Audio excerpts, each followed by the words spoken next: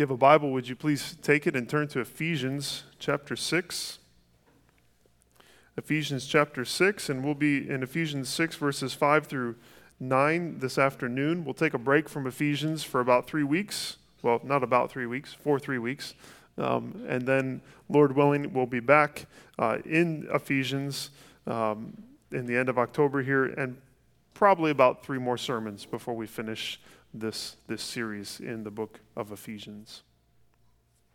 We've come here in this passage to the third and the final set of instructions in Paul's household code that we find in Ephesians 5:22 through 6:9. And we've seen that each of these instructions are actually a specific application of verse 21 of chapter 5 for followers of Jesus to submit to one another in humility and love. And also even further back, that submission to one another is actually a fruit of the Spirit, a fruit of the Spirit's filling from chapter 5, verse 18. There's this chain that's happening. As we're filled with the Spirit, we submit to one another out of love and in humility, and that works itself out in these different relationships. And Paul has talked about these different roles within the home. He speaks in these instructions to both those that are given authority and also those that are called to submit and to obey that authority. So far, we've seen the uniquely Christian way that husbands and wives and then parents and children are to relate to one another. And now we come to a third relationship within a first century household, and we might even say a first century family, which is that of masters and slaves. And while this may feel like something that's very far from us, as we study these instructions, my hope is that we're going to discover a truth that actually can be applied in our everyday lives. And it's this: a Spirit-filled follower of Jesus submits to authority as to the Lord and uses authority with the heart of the Lord. That's our big idea. I'll say it at least one more time. A Spirit-filled follower of Jesus submits to authority as to the Lord and uses authority with the heart of the Lord. One more time. A Spirit-filled follower of Jesus submits to authority as to the Lord and uses authority with the heart of the Lord. Each of us in various ways holds to some kind of authority and submits to other kinds of authority. And what we find here is that being a follower of Jesus influences how we do both. We submit to authority as to the Lord, and we use our authority with the heart of the Lord. As we go through this passage, we're going to begin with a general question about the passage as a whole, and then we're going to move into the specific study and application of these words. But I think it's going to be best to begin by reading the passage. So Ephesians chapter 6, and we'll read verses 5 through 9. This is what God's word says.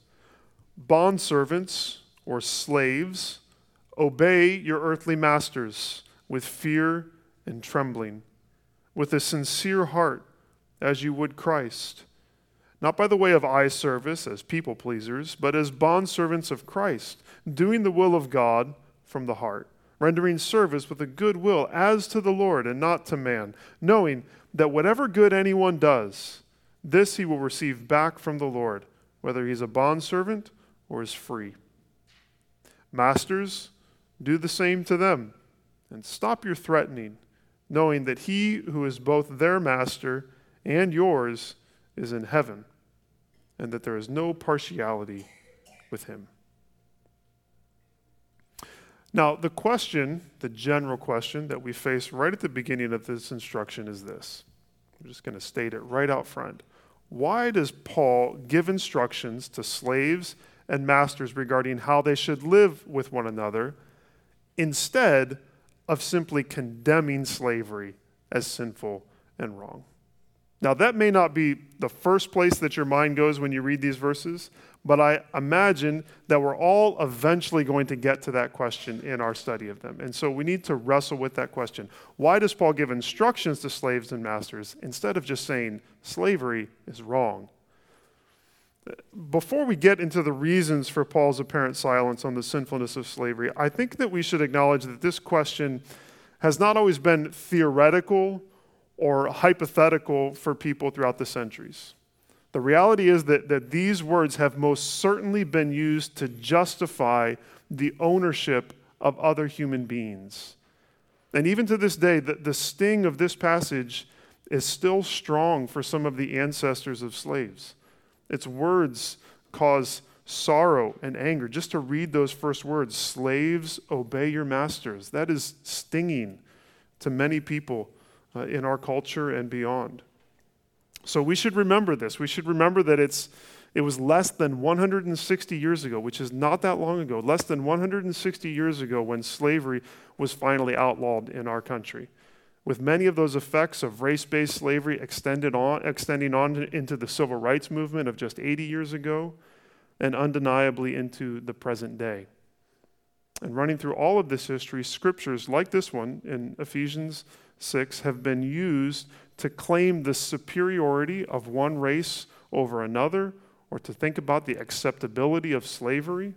And so we need to be honest about the pain that this passage has wrongly, when wrongly applied, has caused within our world. And so as we begin with this question of why Paul didn't simply condemn the practice of slavery, let's first say that the point of this passage is not to approve of slavery. This passage does not approve of slavery. I think we should state that right at the beginning.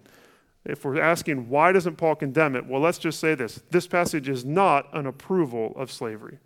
In other words, Paul's focus is not to comment on the rightness or the wrongness of the practice of slavery here.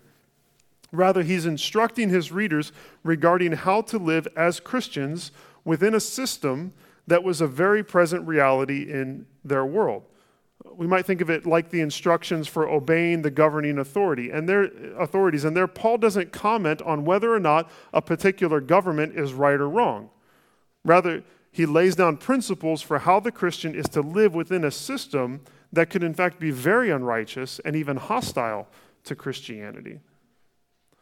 This flows into a second thought to think through as we try to understand why Paul doesn't condemn slavery outright, and that's this, that it has to do with the nature of slavery in the first century. Let's think about the nature of slavery within the first century, because again, that's who Paul's writing to. We're trying to put ourselves into the sandals of the people to whom Paul was writing to nearly 2,000 years ago, which is no easy task. And it's not one that we're going to accomplish this afternoon or probably ever. But we can take some steps, hopefully, in that direction. As we think about the nature of slavery in the first century, I think we should begin with the more general fact that for most of us, not only is the idea of masters and servants unfamiliar to our everyday lives, but so is the thought of any kind of paid help within our homes. At least it is for me. I'm not sure if anyone else has paid help within their home. Maybe you do. But when I visit the Philippines and people find out that Andrew and I have 7 children, they often assume that we employ someone who comes to our house somewhat regularly and helps with the running of our household. I wish, right, Andrew? Wouldn't that be nice? However, here in the U.S., that kind of help is not financially attainable for most of us. And we may even be a bit averse to the idea of having someone come into our house and help. So I'm not saying in any way that the in-home help of the Philippines or of any other country is akin to slavery. No, that's not at all what I'm saying. But I just want us to see that we're very unfamiliar with this idea in general of employing someone within our homes. But the reality is that throughout history, not to mention in many nations today, companies and businesses were not the only entities that employed other people, or maybe even the primary ones. Which means that having authority over another human being or being under the authority of an individual has been a much more common human experience for many, many people throughout history.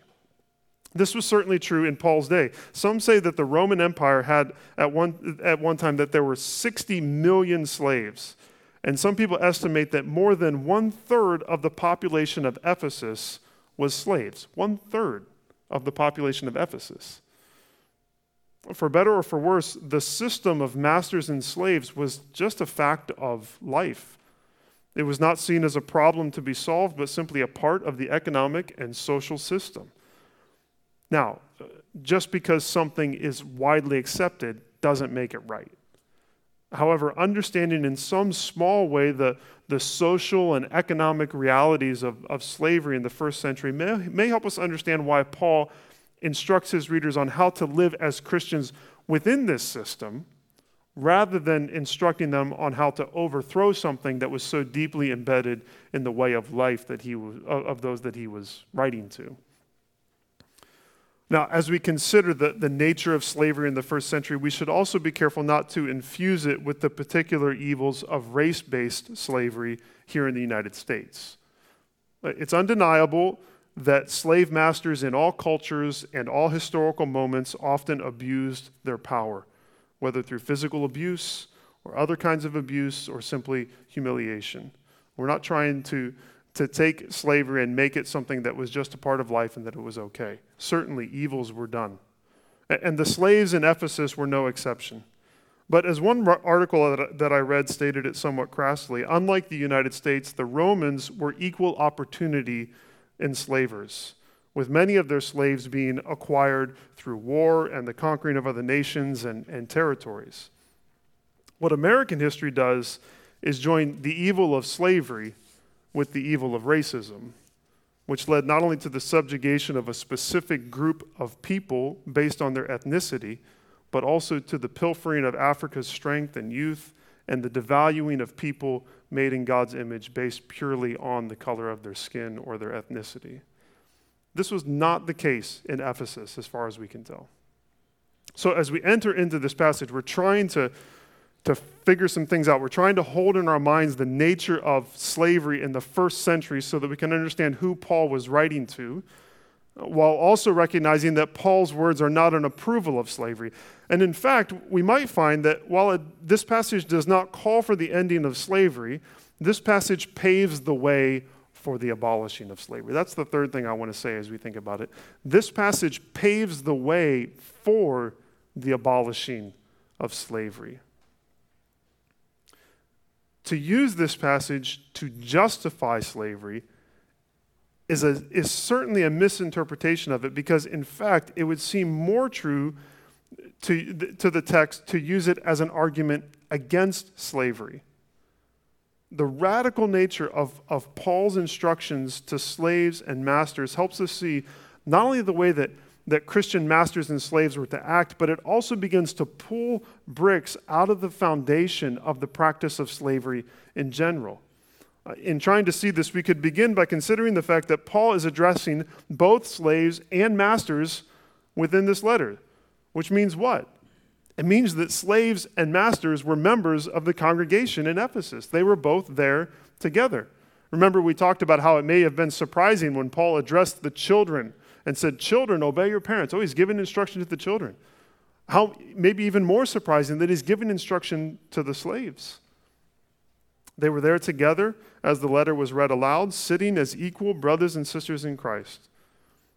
In addition to what he writes here, Paul could also have easily said what he says to the church in Corinth in 1 Corinthians 12:13, "For in one spirit we were all baptized into one body, Jews and Greeks, slaves or free, and all were made to drink of one spirit." And that meant, according to Galatians 3 and Colossians 3, that in Christ there is no slave or free. What a radical statement in the first century. In Christ there is no slave or free.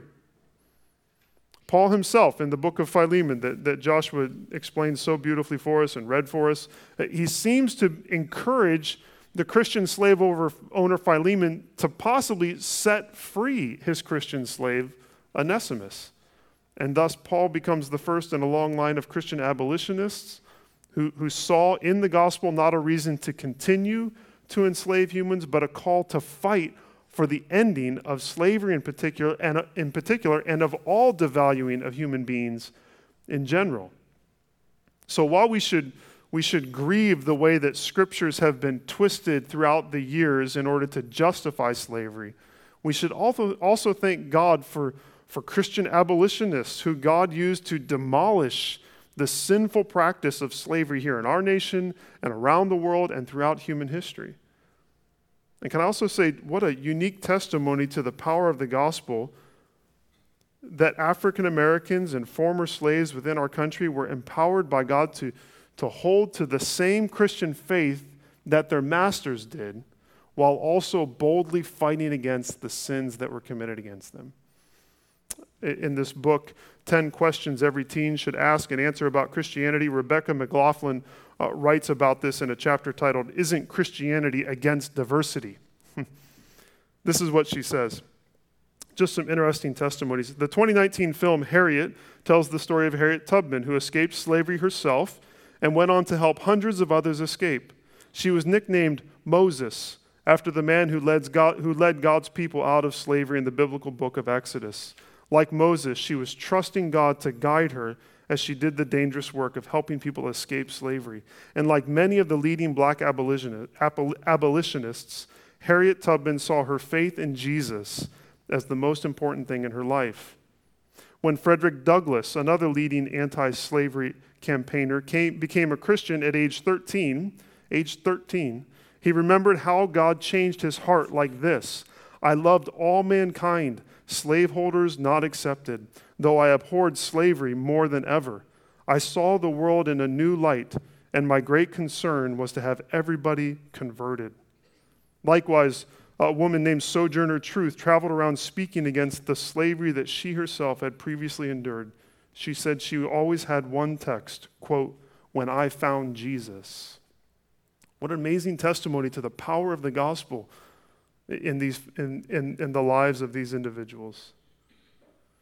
Now, none of that means that we can just dust off our hands and say that the history of Christianity and slavery is a simple one, because it is not. We need to acknowledge the sinful practices that were done in the name of Jesus almost, and have honest conversations about where we are and where we were. But we can be confident of this. I think we can be confident that God's word is going to point us to what is right and true. It's going to point us to truth about this issue. And we can also be confident, I think, that God's word is profitable for us today to teach and rebuke and correct and instruct us. And so as we more formally enter into this passage, we want to understand just what it's saying to us. Now, the temptation often is to apply Paul's instructions directly to the workplace. And we can certainly see principles that may be applied to our jobs. However, being an employee or an employer is much different than being a slave or a master, right? At least I would hope so. And yet, while none of us are in the position of a slave or of a master, we have a lot that we can learn from this passage as we find out that a spirit-filled follower of Jesus submits to authority as to the Lord and uses authority with the heart of the Lord. So notice first in verses 5 through 8 that all obedience to authority should be done as to the Lord. All obedience to authority should be done as to the Lord. Simply put, for the slave in Paul's time, who was also a Christian, it was that individual's position in Christ that was to shape how he or she served his or her master. That's the main thrust of this passage, I think. And it's repeated in various ways. You notice this in verse 5. The slaves were told to obey as they would Christ. Verse 6, they were to be bondservants of Christ. Verse 7, their service was to be as to the Lord. As Paul speaks of obedience to human masters, he's reminding bondservants of what he says of himself, that the follower of Jesus is ultimately a slave of Christ, that Jesus is their true Lord and Master, and all of their obedience and submission to an earthly human master could actually be done as to their heavenly Lord. Paul tells us in 1 Corinthians 10:31 that whether we eat or drink or whatever we do, we can do it all to the glory of God. And he's saying here that the slave can obey to the glory of God. So what does that look like? What does it look like to obey an authority as we would Christ or as to the Lord? Well, Paul gives a number of things to do and to not do, some attitudes to have and some to avoid. Again, we get this flavor of the put off and the put on that Paul talks of often here in Ephesians. So first, to obey as to the Lord means we obey with reverence for Christ. We obey with reverence for Christ. He uses these words, fear and trembling. Obey your earthly masters with fear and trembling, which surely was a part of the life of a slave. Their lives were held in the hands of their masters, and any mistake or failure could have had a deep, life-altering impact on them. But I don't think actually that Paul is talking about fear of their earthly masters. I think he's talking about fear of God, of reverence for Christ. They are to see themselves as serving the Lord, and therefore they are to live with his presence before their eyes.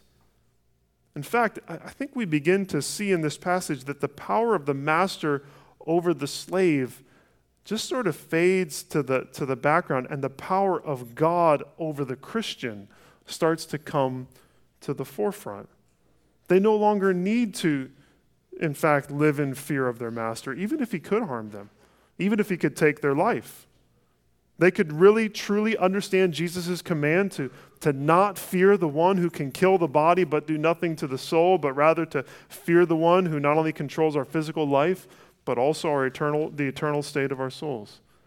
In all circumstances, no matter who claims authority over us, we live our lives ultimately before the Lord.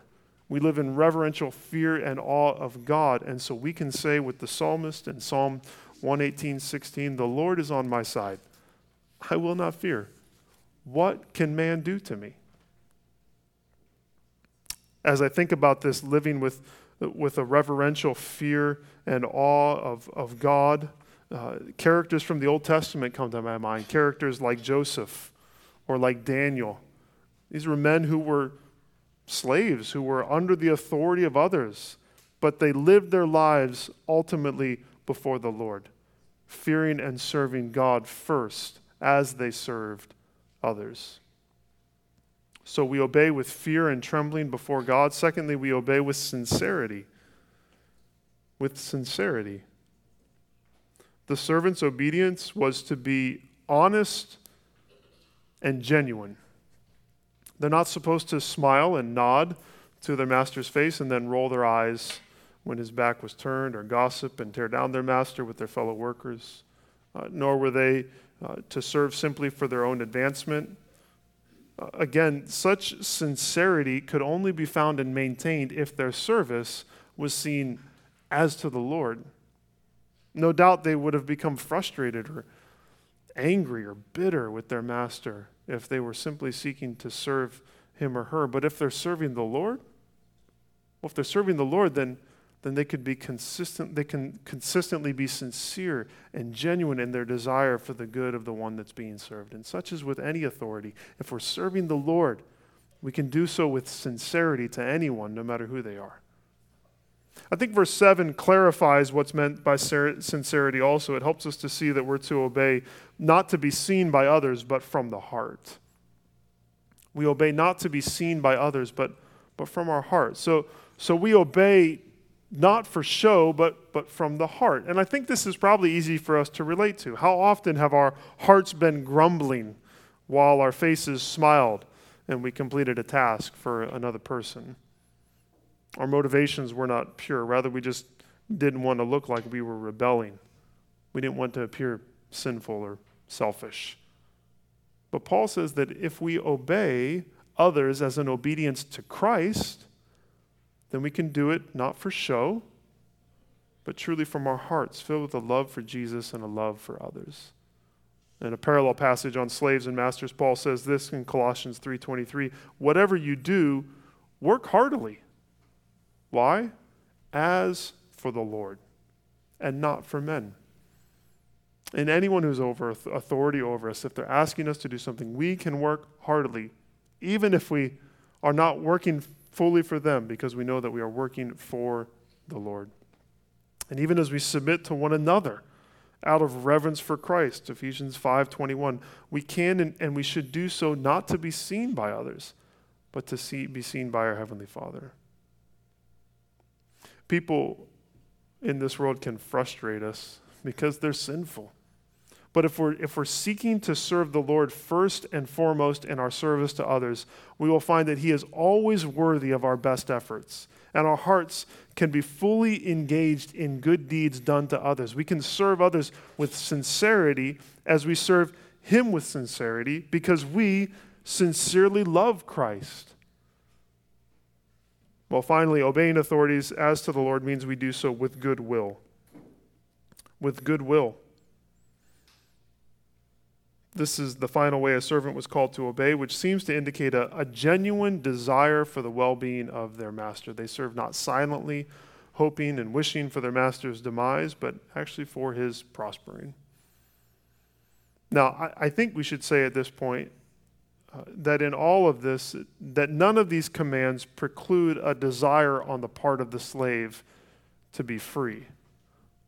Nor do I think that we should use this passage to condemn the efforts of enslaved persons throughout history to be freed. There's space within the teaching of Scripture for a servant to obey his or her master and also to seek the justice that is found in his or her freedom from oppression. But with that said, I think we should also think about how a Christian slave would stand out in a household by listening to Paul's instructions. Can you imagine? They would be the fragrance of Christ and the gospel, not only to their master, but also to their fellow servants. And just think, too, about how we can stand out in this world if we have a similar attitude, not simply to those in authority over us, but to anyone that we would willingly and voluntarily serve in the name of Jesus. What if we did everything that we do as to the Lord and as service to Christ, in the fear of the Lord, with sincerity, seeking the goodwill of others? If we do that, we'll shine like a city on a hill. And all of this will show forth the character of Christ, will show the heart of the gospel, the heart of a Savior who did not come to be served, but to serve, of a Redeemer who took on the form of a servant and obeyed all the way to the point of death, even death on a cross. In verse 8, we find that Paul is actually driving towards a promise that is behind all of these instructions. Look at verse 8. Knowing, we're knowing something as we're doing, as the slave is knowing something as he or she is doing all this. And as we obey authority, we know something. What do we know? Knowing that whatever good anyone does, this he will receive back from the Lord, whether he is a bondservant or is free. So we serve others, including those in authority over us, as a service to the Lord, knowing that our God is a good master, and knowing this, that any good the child of God does will not be forgotten. What a promise. Any good that the child of God does will not be forgotten. I can't imagine the life of a slave. You can imagine their duties were often unnoticed or forgotten. Jesus himself talks about this reality in Luke 17, 7 through 10. This is what he says. He says, "Will any one of you who has a servant plowing or keeping sheep say to him when he has come in from the field, 'Come at once and recline at table'? Will he not rather say to him, 'Prepare supper for me and dress properly and serve me while I eat and drink, and afterward you will eat and drink'? Does he thank the servant because he did what was commanded? So you also, when you have done all that you were commanded, say, 'We are unworthy servants. We have only done what was our duty.'" It's a deep truth about who we are, that Christ is our Lord and Master. And yet the reality is that God is also our Father and our friend. And while any good that we do is from him and simply our duty to him, he also says that none of it will ever be forgotten. This principle obviously extends beyond the relationship between a slave and a master. We can know, as Bauer writes it, he says, quote, "All who are in submission to proper authorities know that they and their selfless service, no matter how menial it appears in the world, are not ignored or forgotten by the Lord." End quote. In fact, any humble submission, any act of love done for another person is seen by God and will be given back to us in blessing. If we go back through this passage, we could say this is true for husbands and wives who live lives of selfless self-giving towards one another. Whether or not your spouse sees it, the Lord sees it. This is true of parents and children. Children, when you obey your parents, and when you obey your parents even when they don't see you, even when they're not looking, God sees it. And He knows. And He will not forget it. Parents, when you cherish your children, when you lay down your life for your child, even if they have no clue how much of your time and your mental energy and your physical energy is sacrificed for their good, God in heaven sees it and He knows it. In your home, at your workplace, in traffic when you just let someone in, at the grocery store, in your online interactions, in the church, everywhere, when we humbly give of ourselves as to the Lord, He sees it and He will never forget it. After these instructions to slaves, Paul moves on to speak to masters. And in verse 9 we find this: all use of authority should be done with the heart of the Lord. All use of authority should be done with the heart of the Lord. So we see that all obedience to authority should be done as to the Lord. And now, as we move to those with authority, all use of authority should be done with the heart of the Lord. Paul's instructions to masters begins kind of curiously, I think. It says that they should do the same. Masters, do the same to them. Well, I don't think he means that they should obey their servants. Rather, it probably refers back to treating others with goodwill, which I think we can summarize with the idea of respecting others and seeking their good, whether we're in a position of authority or not. So to use any authority we have with the heart of the Lord means respect others and seek their good. I think that's what he's saying. Respect others and seek their good. John Stott explains the command to do the same like this. This is what he says. That is, if you hope to receive respect, show it. If you hope to receive service, give it. It is an application of the golden rule. However masters hope their slaves will behave towards them, they must behave towards their slaves in the same way. Paul admits no privileged superiority in the masters, as if they could themselves dispense with the very courtesies they expect to be shown.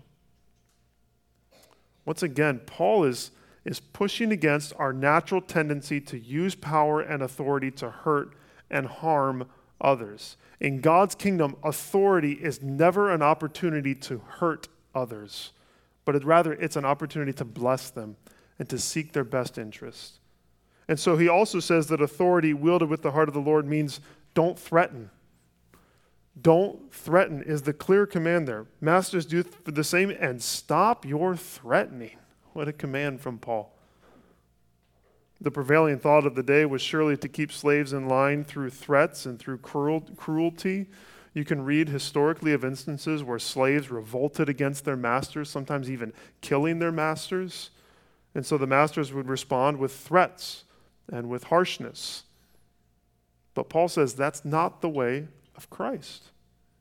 It is God's kindness that leads us to repentance. And He is filled with patience and grace towards us. And so too, the Christian master was to apply the ways of Jesus to how He treated His slaves. And that meant no harsh threatening.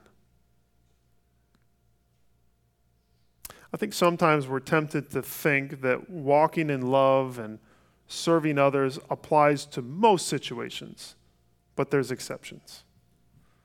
Maybe in the workplace or on the road, or if you're in line at the DMV, any number of places. These are spots where just a little bit of nastiness, a few sharp elbows, that goes a long way for you to getting what you want in some sort of a timely fashion.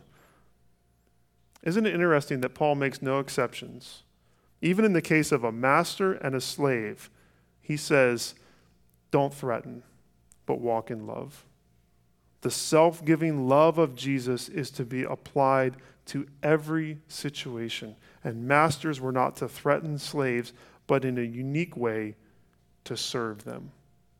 How much more for us in every circumstance that we find ourselves in, that we are to respect others, seek their good, and not threaten them, especially if we're in some sort of a place of authority.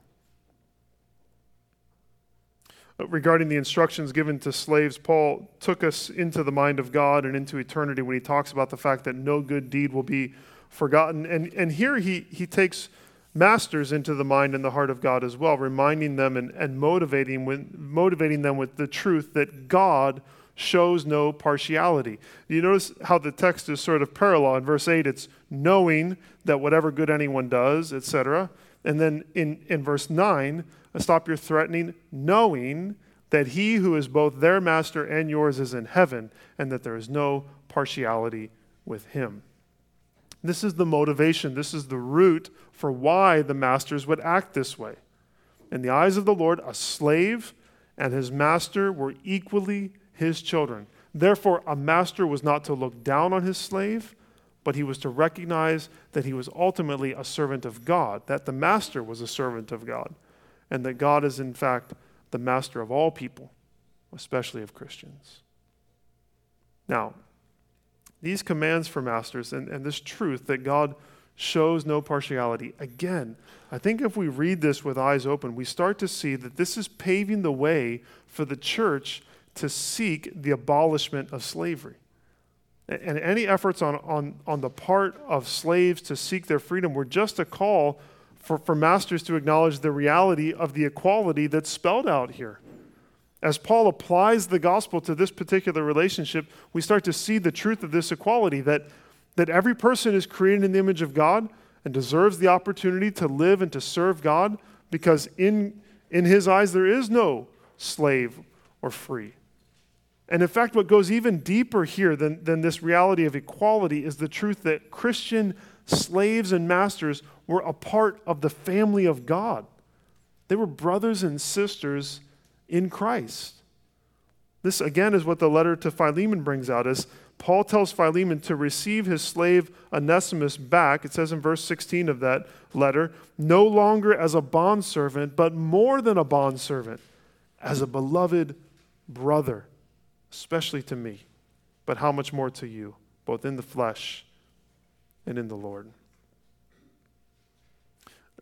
The final portion of the household code here in Ephesians brings home this fact that our position in Christ changes everything about us.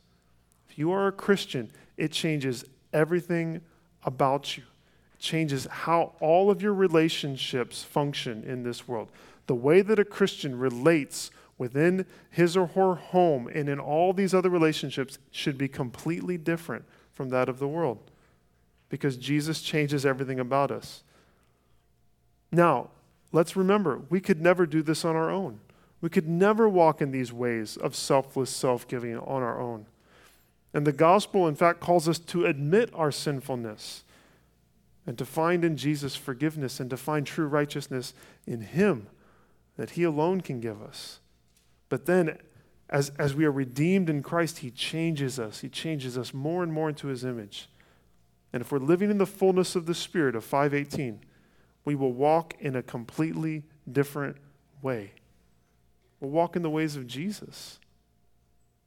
As we look back over this code, you know what? I found something interesting as you look at husbands and wives, as you look at parents and children, as you look at masters and slaves. Do you know who the perfect example is for each of those relationships? Jesus. How can Jesus be the perfect example for husbands and wives, for children and parents, for masters and slaves? He is. He's the perfect example in every relationship. He teaches us how to respond, whether we have authority or whether we're called to submit to and obey authority. And not only is he the example, but he enables us to do it as to him. God in Christ, by his Spirit, empowers us to submit and obey and selflessly serve one another, whatever role that we are given in our homes or in society or at large. And we can do all of this as to Christ and for God's glory. May he help us to do just that. Let's take a moment of silence and we'll reflect on God's word, and then I will pray.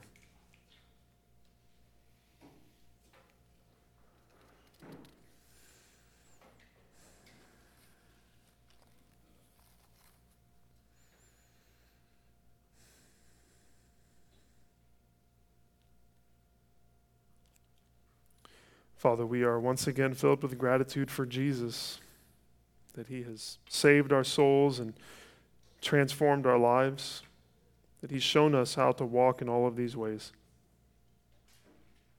Lord, would you help us? Would you help us to live lives of selfless self-giving? Would you help us to know how to submit to and obey the authorities in our lives, but also how to use the authority that we have? That we would see each of these things as opportunities not for our own personal advancement or as a way to accomplish our own wills, but as a way to glorify you. That we could do all of these things as to you. Jesus, you've transformed us. You've forgiven us. You've changed our entire lives. Help us not to neglect your Spirit's power in us that's seeking to make us more into your image so that we can shine as lights in this dark world. Pray all this in Jesus' name. Amen.